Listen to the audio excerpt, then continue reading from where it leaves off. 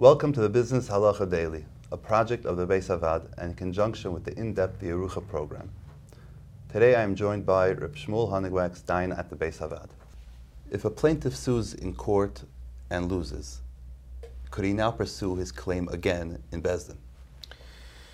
So the halacha also accepts this concept of double jeopardy, where if you went to court and you lost, there's a machlokes in the Ramah. The Ramah brings two opinions about whether or not you could then go ahead and be a sore loser and go after him in Beis Din. So L'maisa, the Ramah says that the halacha is that you cannot go after him in Beis Din. But all the poskim explain that this is only once he lost.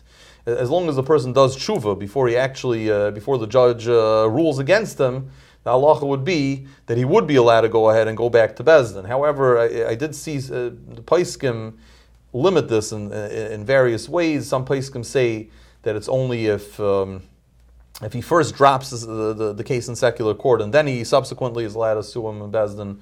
Other poskim seem to say that he would first have to pay the defendant's expenses before being able to drop the case in court and go ahead and bring it back into Beis Din. So it's not simple, but that seems to be the halacha.